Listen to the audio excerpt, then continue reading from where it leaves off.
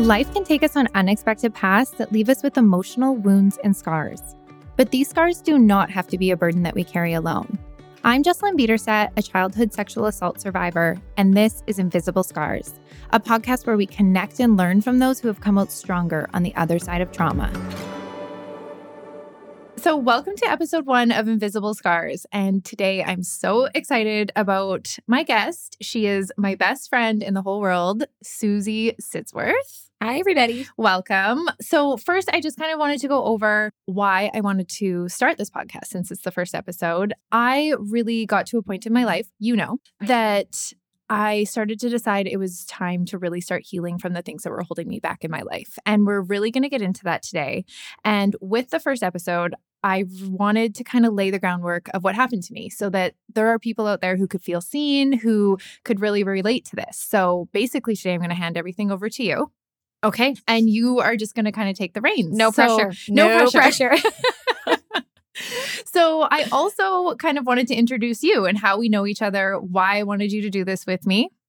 Right? Okay. Yes. So we've known each other for, I don't even know how long. I don't know, a really long time. Long you time. are literally the longest relationship of my life, the most consistent. You're the longest relationship of my life if I'm excluding my mom and my dad and my siblings. Exactly. And when this came up and we were trying to decide who, was going to do this with me, I actually had a really hard time. For some reason, I wanted to ask you, was scared to ask you. Which I don't know why. I don't know why. I sent a lot of cryptic text messages. I was afraid you'd say no. But at the end of the day, even my husband was like, there's nobody else on this world that could do this with you. And he was 100% right. You are my therapist, my friend, my everything. And you're actually a real therapist. I am. I actually am a trained therapist. So I'm a trained counseling psychologist. So I'm qualified in that way. But also, I, of course, have known you for so long. And I was so excited to be a part of just this idea of you sharing your story, because as we get into the details, it's unfortunately, a common story in some ways, and it's often not talked about. Actually, in fact, it's never talked about. Yes. It's interesting, like you say that, and since Invisible Scars has gone live on Instagram and on social media, before we've even launched our first episode, the amount of people that have reached out to me saying like, this is so important. Thank you so much. This has happened to me. I've never told anybody, not even my parents. Like, it blows my mind. It breaks my heart. It in those moments where I'm like, what the heck am I doing? Why am I doing this? I'm like, oh, that's why. Like, it literally reminds me of exactly why I want to do this. Yeah. But and as we get into the details, I mean, it's incredibly courageous, you telling your story. And I'm just so excited to be a part of that. Me too. Okay. But before we do, yes, we have decided that before every episode, we're going to do a little icebreaker and kind of let everybody in on some things we're doing this week, me and whoever the guest is, to, positive affirmations, things we're doing to help us get through the hard times. And I would love to hear from you, actually, what you would recommend to your patients. Also, what you as a clinical psychologist is doing for you in your own mental health. I would love to know. So I'll go first. Basically, right now, I'm really in the habit of telling myself it is safe for me to do blank. Like at night when I can't sleep or in the middle of the night when my thoughts are going wild, I'll say to myself, like, it is safe for me to let these thoughts go. It is safe for me to go to sleep. It is safe for me to be calm. Even sometimes with like relationships, like it is safe for me to let this toxic person go. I love that. Yeah. And it works for some reason. I don't know, the mind-body connection. Like it calms my nerves. I love it. I love that one. One of the ones that I do for myself, or, I try to do, and it's a difficult one to do for me and for a lot of other people, but saying no. Yes. Just a simple no. And I always tell my patients that no is a sentence. I love that. In itself. Yeah. No is a full sentence. No is a full sentence. We often spend so much time almost explaining ourselves. Yeah. Feeling guilty. Yeah. Feeling guilty or feeling like we should. Yeah. And really the answer can just be no. No, it's not going to work. It's not going to work. I can't make it work. Yeah. So practicing this idea that no is a full sentence. I love that because I'm really bad at that. Yeah. It's a tough one. It's a tough one for a lot of us, myself included. Yeah. Also, when I give people permission to say no, I do that to you. Susie, you can say no, but I have this question for you. Do you want to be on my podcast? But you can totally say no. I did say yes. I did say yes to this. And I actually wanted to say yes to this. Awesome. So also before we get into this episode, I did want to mention to everybody, just as a trigger warning, this episode will include details of child sexual abuse, various forms of abuse, and it could be really triggering to some people. So just before we get into that, it's a heavy episode, but it's an important episode. I think probably one of the most important ones that I'll ever share. We're going to get to know you, and over obviously the other episodes that you have, you're going to share a lot of details about yourself in the present. But this episode, we're going to take it to the beginning, hearing from you, kind of where it all started for you.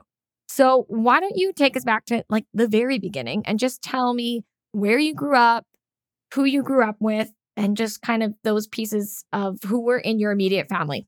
I wish I could say that like the beginning was just this really happy childhood, but it wasn't. It was just the cards I was dealt. You and I both grew up in a small town in northern BC in Prince George. And when I was born, my mom was quite young when she got pregnant. I want to say like 18 or something like that. And that in itself brings a lot of hardship for young women. So she had a lot of vices that never really went away. And she suffered with drug abuse, alcohol abuse, and she was really neglectful. She was violent. And there was a lot of domestic violence in my home growing up. And you grew up with mom, dad at the time? Or? No. So I never actually knew my dad. I've never met my dad. There was always a huge absence of a father figure in my life. The closest thing I had, I'd say, is my grandfather, my mom's dad. And we were extremely close when I was little. My mom did get married when I think I was like 6 or 7. I was quite young. And then they had my brother. So there was a time where I had a stepdad, but again, they were so young and there was just like so much partying going on. And it was a really unstable, scary environment. I never felt safe. And honestly, I never felt loved. Like my mom and I were never close. And I don't ever actually remember her, telling me that she loved me. Yeah. And with your childhood, growing up in such a, violent environment, do you remember kind of the first memory of maybe this idea that this wasn't normal, or tell me about kind of that first time you realized like, well, maybe this isn't normal? I always knew. I don't ever remember feeling like, my family is normal. Not that I even like to use that word, but yeah, I always knew. I mean, I was quite close with my cousin growing up, and she very much grew up in a traditional family. And I spent a ton of time there, and I loved being there. And they would like take me on family vacations with them. Like they knew the kind of environment I was living in, and that my little body was under constant stress, and I was constantly scared and worried. So they would try and get me out of there all the time as much as they could. The other thing too, like growing up, my friends were never allowed to come over. Like their parents kind of would know, the environment I was living in and didn't want their children coming over, which was hard in school because I knew, like I'd hear the whisperings, I'd hear the things, and they'd be like, well, we can't come over because of your mom and dad. So I was always super embarrassed, super let down. And also growing up, like I grew up obviously in a lot of chaos, and school was hard on me. Like I couldn't focus. I was always tired. We didn't do well in school just because there was parties in my house until the sun came up, like on weeknights. So I never got any sleep, and like it was hard, Yeah, no, I mean, that would be exceptionally difficult. And you mentioned your brother, who is your mom and your stepdad's son. Yeah. So what was the age difference between you guys? I want to say like 6 years. It was my job to protect him. Like he also grew up in chaos. I will say like the relationship he had with my mom was very different than the relationship I had with her. She did show a lot of love and affection to him. And I was never upset by it. I always felt that I had to protect him just because of the violence and stuff that we seen and what went on. Yeah. Why do you think your mom treated you and your brother differently? I've spent so many years trying to break this down. Mm-hmm. And at the end of the day, I think it all has to do with when she had me. I feel like she probably felt like her youth was taken away because of me. And she never got to be that young, carefree 20-year-old or whatever. And after conversations, I do know that she actually admitted to me in a conversation. I flat out asked her, like I confronted her, and she actually admitted to me that she never was able to connect with me. And it's not that she didn't love me. She just never was able to connect with me after I was born. Wow. And that this was a conversation that you had later in your life. Yes. Which we will get to. Yes. We will get to. But yeah, that is a very challenging childhood. I don't think challenging really sums it up. That's a very traumatic environment. Mm-hmm. But you mentioned your grandfather as being kind of a pillar of support, and you remember having a lot of like warmth and love from him. So tell me a little bit about your grandfather. Yeah, he was my favorite person in the world, honestly. He was everything to me. And probably the attachment I had to him had a lot to do with the fact that I never had a dad. And I was always so uncomfortable with men. But he was my favorite person in the world. And unfortunately, him and my grandmother broke up when I was younger. He also, he had a drug addiction and an alcohol addiction, and things went really south for him. And he started turning into somebody that I didn't recognize. And that was really devastating. So once all that kind of started to happen, I mean, I can remember Christmases where, we couldn't find him. And then he would show up Christmas morning with some guy that we'd never seen before, looking pretty grubby, like high and drunk and not himself. And like that was how I remembered Christmas. So things started to take a really bad turn around the time I was like 7 to 10.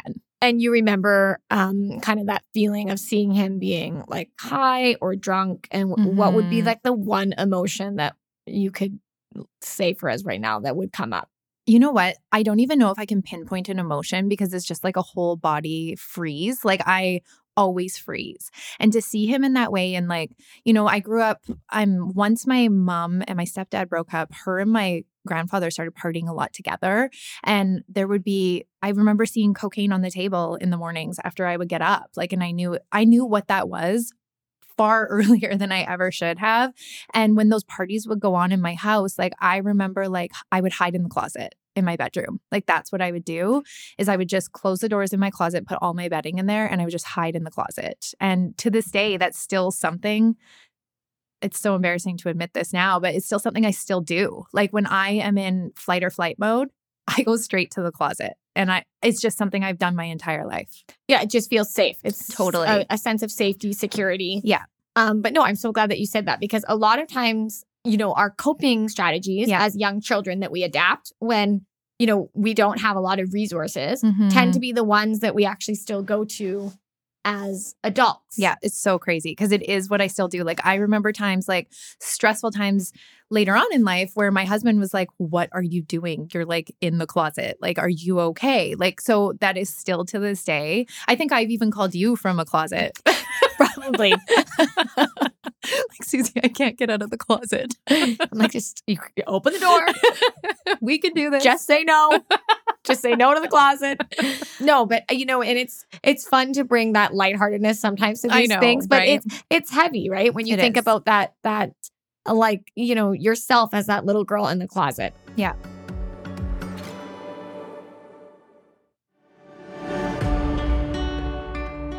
Bringing it not forward, but so your grandmother and your mom partying a lot together. There's a lot of chaos at home. Yeah. Why don't you tell us a little bit about what happened and what kind of led to the start of your really horrific and kind of harrowing experience with your abusers? Yeah. So, it's a tough one.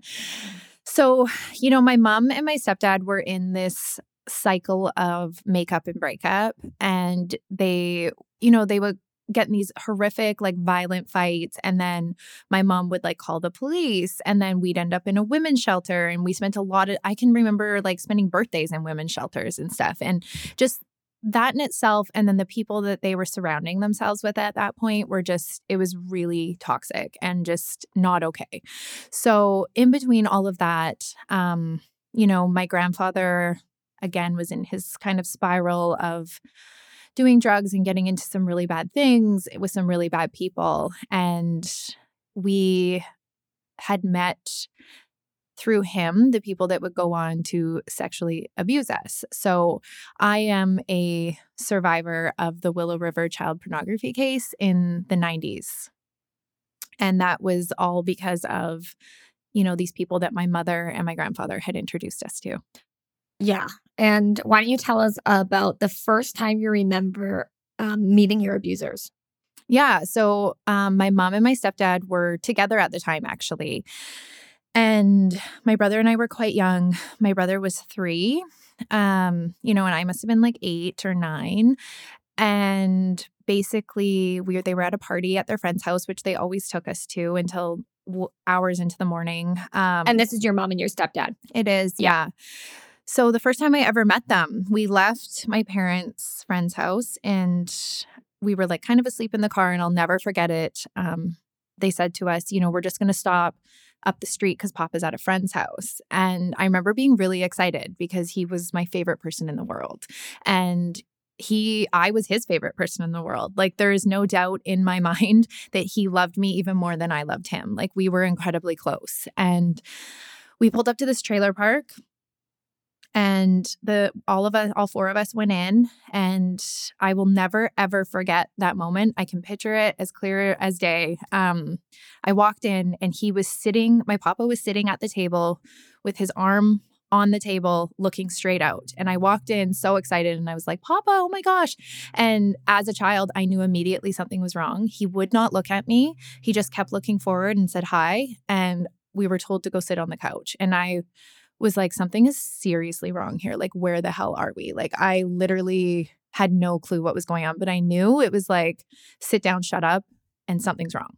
And did you remember feeling afraid in that moment? I felt like I was in trouble. Like, the way that he was behaving, I remember thinking I did something wrong. Okay, that like somehow you had done something wrong and you were like made to go in the corner. Yeah. Okay. Yeah. And that was the night we met them. And I remember like the girl. And who was them? Jim and Crystal were their names. So James Bennett, it was his actual name. And then Crystal Hendricks, they were the 2 that abused us. And she was young, like very young. I want to say like 19. And he was like almost in his 40s, like late 30s kind of thing. But I mean, me being like 8 or 9, like looking at her, she looked so young. And I remember she was just such a small, petite girl, and she was very pretty. And I was like, who is this? Like, I felt like she was like a teenager that I would look up to, right? Like, I was just like, who is this really pretty girl? Like, what's going on? Where are we? Like, it was very confusing. Yeah, I can imagine. And how did the night unfold? Did you? You know what? I don't remember. I just the last thing I remember is like something was very wrong with my grandfather. And after that, those people became a regular in our life. Like, they were friends with my grandfather. They were friends with my mom and my stepdad for a very long time. They would come out to our family cabin at a lake and stay the night. And they had this baby. And eventually, my mom would say to me, like, Jim and Crystal want you to babysit their baby. And that's how it all started. And you were only 8 years old at this time. 8 or 9, yeah. 8 or 9, yeah. And so this idea that an 8 or 9-year-old would babysit a baby, right? It's absurd. Yes. It's actually, when I think back to it now, I'm like, how did the adults in my life allow this to effing happen? Right? Like, also not just babysitting, but overnight babysitting in Willow River, which is like a 30-minute drive outside of the city, like in the middle of nowhere. Also on a school night sometimes. And then they would drive me to school the next morning. Like, nothing about it now, looking back, makes any sense. There's just so many layers of abuse and neglect. But why don't you tell us a little bit about when your mom says to you, okay, Jessalynn, you can go and babysit for Jim and Crystal. Yeah. So tell us about the first night that you go there to babysit. So, it's funny because I felt so honored. Like, as a young kid, I was like, yeah, I want to make money. Like, they trust me to babysit their baby. And at the same time, like, my aunt, who I was also very close with, my mom's sister, also had a baby who I loved. Like, he was my whole world. Like, Jordan was everything to me. I loved him. I carried him around. I changed his diapers. Like, he was my baby. And so for somebody else to say, hey, I want her to babysit, like, I felt 10 feet tall. Like, it was great. And I remember bits and pieces of the first time I went. She would come all the way into town to pick me up. And your brother? My brother would come sometimes, but the first few times it was just me. And then they were going to drive me to school the next morning. And I remember, gosh, this is crazy because I remember the first time in her driving me out in the truck. and her saying to me like, oh, we're on the way out to the trailer in Willow River, and she would say like, oh, are you a light sleeper? And my immediate reaction was like, oh my gosh, no. Like if the baby cries, I will hear it. Because in my head, I'm thinking she's wondering if I'll ignore her baby and like I fall asleep and I won't hear it. And she was like, oh no. Okay, so I'm going to give you these little blue pills because our trailer's really loud and you won't be able to sleep. There's a ton of like kind of freaky noises kind of thing is how she played it. And I was like, well, this is really weird. And I remember questioning her being like, well, what if I don't hear the baby? And she's like, no, these are a special kind of pill, like blah, blah, blah. I think she called them like butterfly pills or like fairy pills or something. And she was like, they'll help you. You'll still hear the baby, but they'll knock you out kind of thing. And then, we got to the trailer and the Jim was there with the baby and they'd kind of go over stuff with me about changing her diaper and doing all this stuff. And it all felt like I felt intimidated a little bit. And I remember like him saying to me, do you like chocolate? And I lied for some reason. And I was like, no, not really. And he was like, okay, well, we have all these chocolate bars, all these Kit Kats in the pantry. Like, do you want one? And I was like, no, I don't like chocolate. And I like thinking about it now, I just wanted to be polite. Like I didn't want to eat their food, right? I was just like, I'm low maintenance, right? And after they left and the baby was asleep, I was like, oh my gosh, I really want one of those chocolate bars. And like, not even a word of a lie, I went to the pantry, I opened it up and I was like, I'll just have one, they'll never know. And something stopped me. And I looked up and I was like, what if they have a camera in here and they can tell that I lied? And you remember having that thought? Yeah, I had that thought and I closed the pantry and walked away. And oh my fucking God, how did I know? Because that entire trailer was outfitted with like a closed circuit system. Like there was cameras in every room. And so like little 9-year-old me looking up thinking, what kind of thought is that? Like, how did I know? That is just so I have full body chills. Yeah. Just how strange and intuitive you were though at that moment. So you're not feeling like you're in danger. No. But something is kicking in for you where your brain is trying to tell you something doesn't feel right about the situation. Yeah. You know what, too, though? As you're saying that, it reminds me that as a child who's grown up in such a traumatic environment, I learned at a very, very young age how to read people and how to read a room.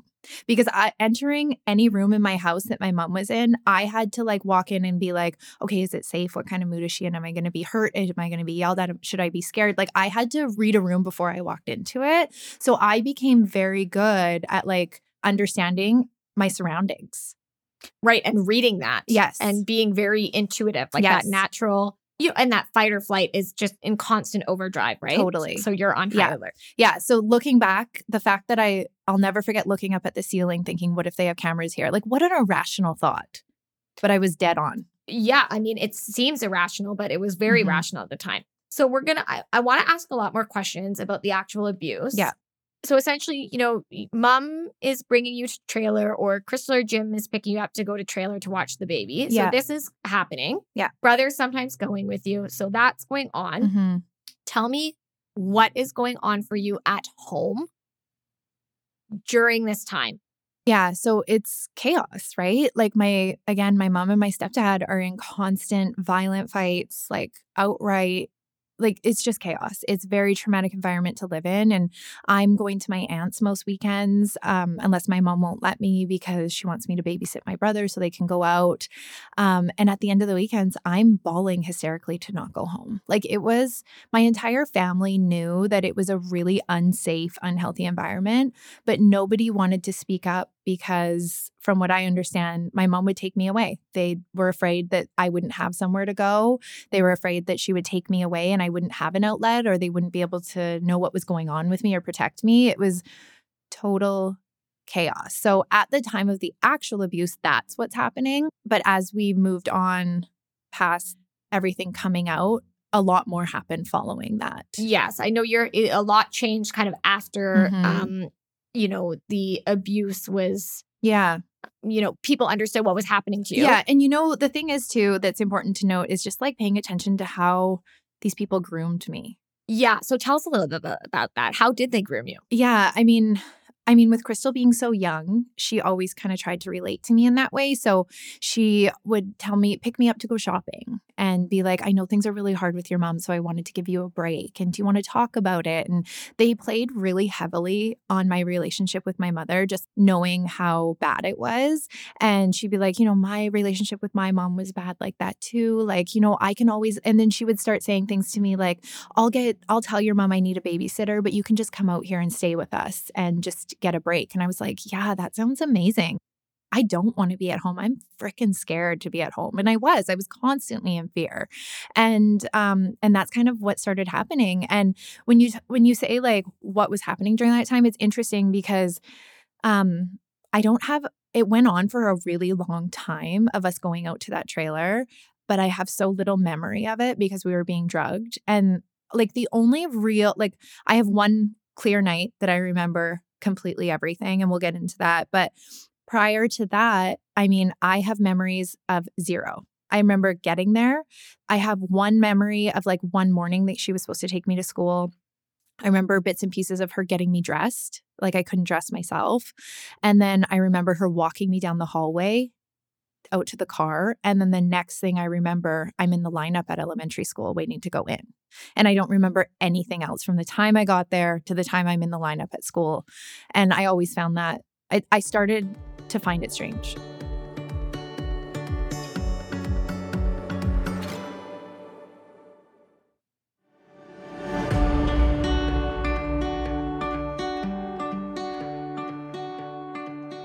In this period of time that you're getting dropped off, your brother's getting dropped off, you guys are staying overnight, you're not having a lot of memories because now you've come to understand that she was drugging you. At the time with these pills, you weren't kind of... I kind of started to wonder. Yeah, so tell us about that. What ended up happening?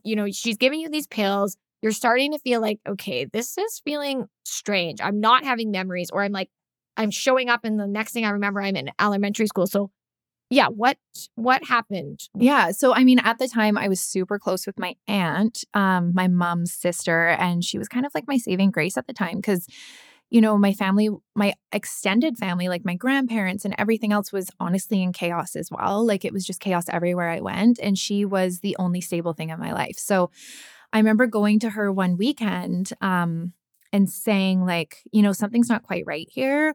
I'm not remembering things. And she's like, well, what do you mean? And I was like, well, Crystal gives me like these pills so I can sleep, but then I don't remember anything. And I remember her being like, I'm sorry, what? Like never take a pill from them. Next time she tries to give it to you, do not take them. And when you think about that response in general, what a strange response from the adult in your life, rather than saying, you can't ever be around these people again. They're giving you pills. The response is don't take the pills. Yeah. It's funny because as I've started to unfold this through therapy and healing, that is how I think now. I'm like, where was you're never going back there again. I'm going to talk to whoever, like this is never happening. Like, because now as the adult, never in a million years would I send a child back there and say, just don't take them. Like it really upsets me. And it's something I've had to really work through. Yeah. So, okay. So then you go back. Yeah. And what happens? So again, I go back. They're again still really good friends with my grandfather and my parents. They're around all the time, to the point where like I met Crystal's extended family. Like she had a cousin who was about my age and they would come up and visit. So they'd come out to our family cabin at a lake and like it just kept going and going. But the next time I went out there, she picked my brother and I up and we got there. And her and Jim and the baby were there and they said, you know what, this was kind of a surprise. We're not going out tonight. We just wanted to give you guys a break because of how things are at home. And we spent that day having so much fun. Like we were out in the yard as a family, like their dog was there. We played games, we played board games. Like they took us over to their neighbor's house and introduced us to the neighbors out there. And like, it felt like a family unit to the point, like I'd never had that as a child. Like my parents never sat down and played with us or interacted with us like that. Like it felt like what I'd been missing in my life. And looking at it now, they were trying to make me feel as safe and comfortable as I could there. So that night we met the neighbors. We played outside. We did all this stuff. We had McDonald's pizza, like when McDonald's had pizza back then. That's how old we are. Exactly. And I remember like her sitting at the table with me. She put on Ace Ventura: Pet Detective on the TV for my brother. And to this day, I still can't watch that movie. And I'll never forget seeing the back of his head watching that movie while I sat at the table with her. And she would like, she talked to me like she was like my friend, you know, she'd be like, have you got your period yet? And all this stuff, like talking about anything and everything. Tell me about your mom. Like, what's going on? I know it's so hard. And I remember her offering me alcohol. And I was how old were you? 9. And I remember being like, no, like, I'm not taking that. Like, no, thank you. And she'd be like, it's just a cooler. Like, you can just taste it if you want. And I was like, no, I don't want to. Like, and we just sat at the table talking for so long. And then I remember her being like, hey, well, Jim went to bed. He went to the back room and he went to bed. And she gave me the 2 pills again, as she always did. And she was like, here, take these pills. And she always got me to drink them with milk. I don't know why I remember that. And when she wasn't looking, I took the 2 pills and I put them in my napkin from having the pizza. And I hid them and I threw them in the garbage. And I don't know what happened specifically after that, but I remember like some time went by and she's like, well, you must be getting really tired. She's like, your brother's still watching a movie, so I'm going to put you in bed with Jim. And I remember thinking like, and I was like, no, that's okay. And she's like, no, it's okay. Like, it's so loud out here. You must be so tired. Like, she really, really pushed it. And I remember do you remember feeling afraid or? I was really uncomfortable. Yeah. Yeah. And I remember her really pushing it and then saying to me as we were walking down the hallway, you know, Jim sleeps naked, but he's fast asleep, so it'll be fine. And she put me in bed with him. And what do you remember in that moment? I was scared. Like, I remember just like legs shaking, can't feel my legs. Like I was really, really scared. And I remember her leaving the room and it literally took minutes before he rolled over and started to try and touch me. And, I would roll over and then he would do it again and I'd roll the other way and he'd do it again. And it felt like an eternity. That it went on for, because it was really this game of like him trying to get in there and like try and like touch me in all these ways. And it didn't take him very long to figure out like, oh, she's fighting me. Something's not right. Like she's not asleep. Like what's going on? And I remember like just laying there as tight as I could. And he got up and I looked over and I could see him naked walking out of the bedroom. And I was just so terrified. And there was like nowhere for me to go. There was nowhere for me to go. And I remember hearing Crystal come down the hallway and she came and sat on the end of the bed. And I was so scared. And the first thing she said to me, she said, did you take those pills? And I don't even think I spoke. I just shook my head no. And she was like, why? Like mad. And I knew I was in trouble. And I just said, I don't know. And then she said to me, you know, Jim just did that to test you to see if you would ever touch our daughter inappropriately or hurt our daughter. And you passed the test, is what she said to me. And do you remember believing her in that moment? I think I was 2 things. I think I was horrified that anyone would think I would ever do that. Yeah. It was a really foreign concept to me. I just like couldn't wrap my head around that. But also I was relieved that they trusted me. I was like, oh, thank God. Okay. Yeah. But I was so scared. And I remember her being really mad. And she was like, well, I'm just going to go put you on the couch. Your brother's asleep. So, and I was freaking terrified because it's a very small trailer and I knew he'd gone down the hallway and I was like, oh my God, I'm going to have to walk past him. Like this, I was terrified. Like I didn't even know if I could move. And we walked down the hallway and he was nowhere to be found. And there was this one room in the trailer that was always locked. The door was always locked. And they said, never, ever go in there.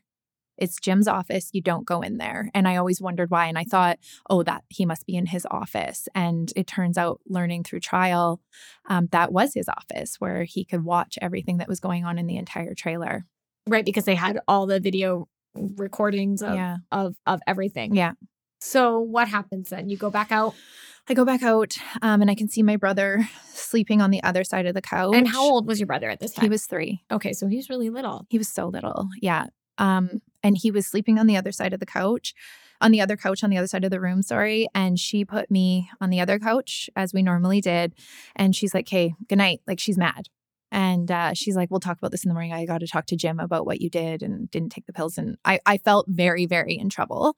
And I laid there wide awake. Like, I was rattled. Like, I remember like my heart pounding out of my chest for what felt like hours, but I just couldn't calm down. And all of a sudden I heard him coming down the hallway, and I could see a glimpse of him still naked. And all I could do was close my eyes as tight as I could and hold my breath so I didn't move. And he walked directly over to me on the couch and put his hands, I was on my side, and he put his hands on my arms, just waiting to see if I'd move, like this game of chicken. Like, he knew I didn't take the pills. He knew I wasn't asleep. And he stood there forever, it felt like. And I did not freaking move. Like, I stayed as still as I could. And then finally he took his hands off me, and I could hear him starting to walk away. And I like slowly opened my eyes, and he was completely naked. And I watched him walk over to the other couch and pick up my brother and carry him to the back of the trailer. That must have been so terrifying for you. I can't even, it's something that like I will never forget. Yeah. I can't unsee it. I can't like, it's something I've worked on and buried really my entire life. Because now at this point, would you say you're like acutely aware of what's really going on? I'm very aware of what's going on, and I'm scared.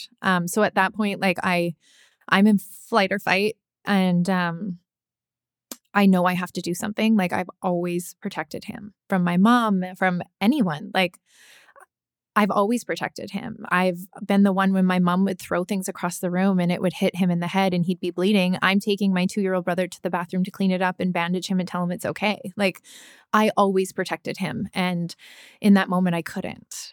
So when they go down the hallway, I wait a bit, and I panic, and I get up and I'm like, I have to call someone. I have to call my aunt. I knew my stepdad was at a party, but I didn't know how to get a hold of him. I mean, there's no cell phones back then, right? Mm-hmm, mm-hmm. So the only number I knew off by heart was my aunt. And I'm ripping through the house trying to find a phone.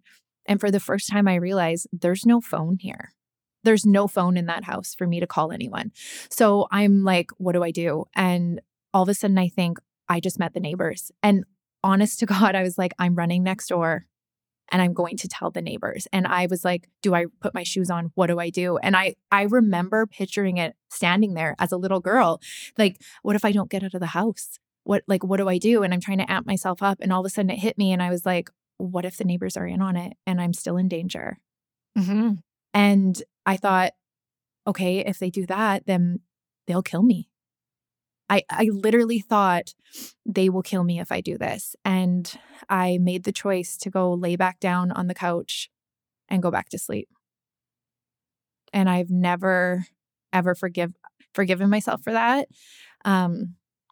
It's super, super hard to wrap my head around and accept, but I'm working on it still to this day. But it's something I've carried my entire life.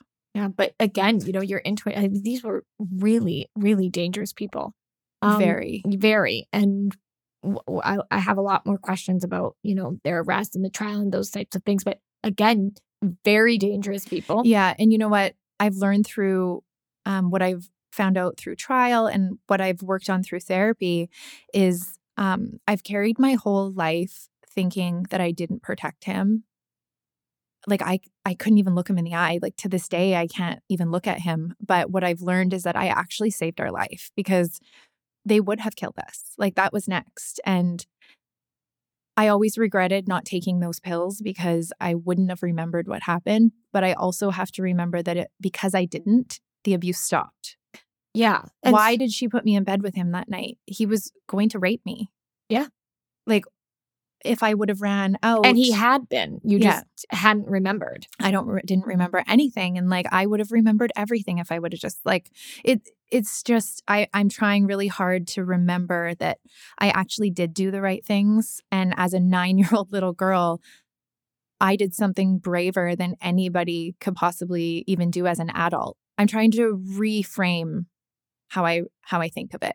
Yeah. Yeah. And exactly what you said. I mean, the bravery that you showed in that moment really did save your life and your brother's life. It did. Yeah. So that morning, now you know I what's know. going on. Yeah. And so everybody wakes up. Where do you go? Do you go to school? Do you go back home? What You happens? know, I think we went back home. I mean, honestly, just being in survival mode, I think I blocked a lot of it out. What happened after that? Well, and actually, I have a question as well. And I'm not sure if you have the answer, but do you think that your mom and your grandfather knew that you were being abused? Mm.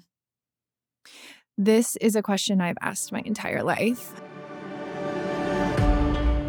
Thank you so much for joining me for episode 1 of Invisible Scars. I'm Jessalynn Biederstadt, and this episode was all about my personal story.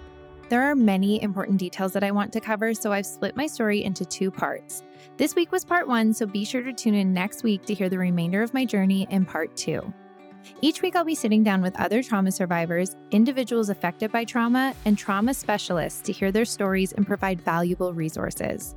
Remember, your scars do not define you, and you are not alone on your healing journey. If you enjoyed this episode, please rate, review, and share it with a friend who might benefit from listening. See you next week.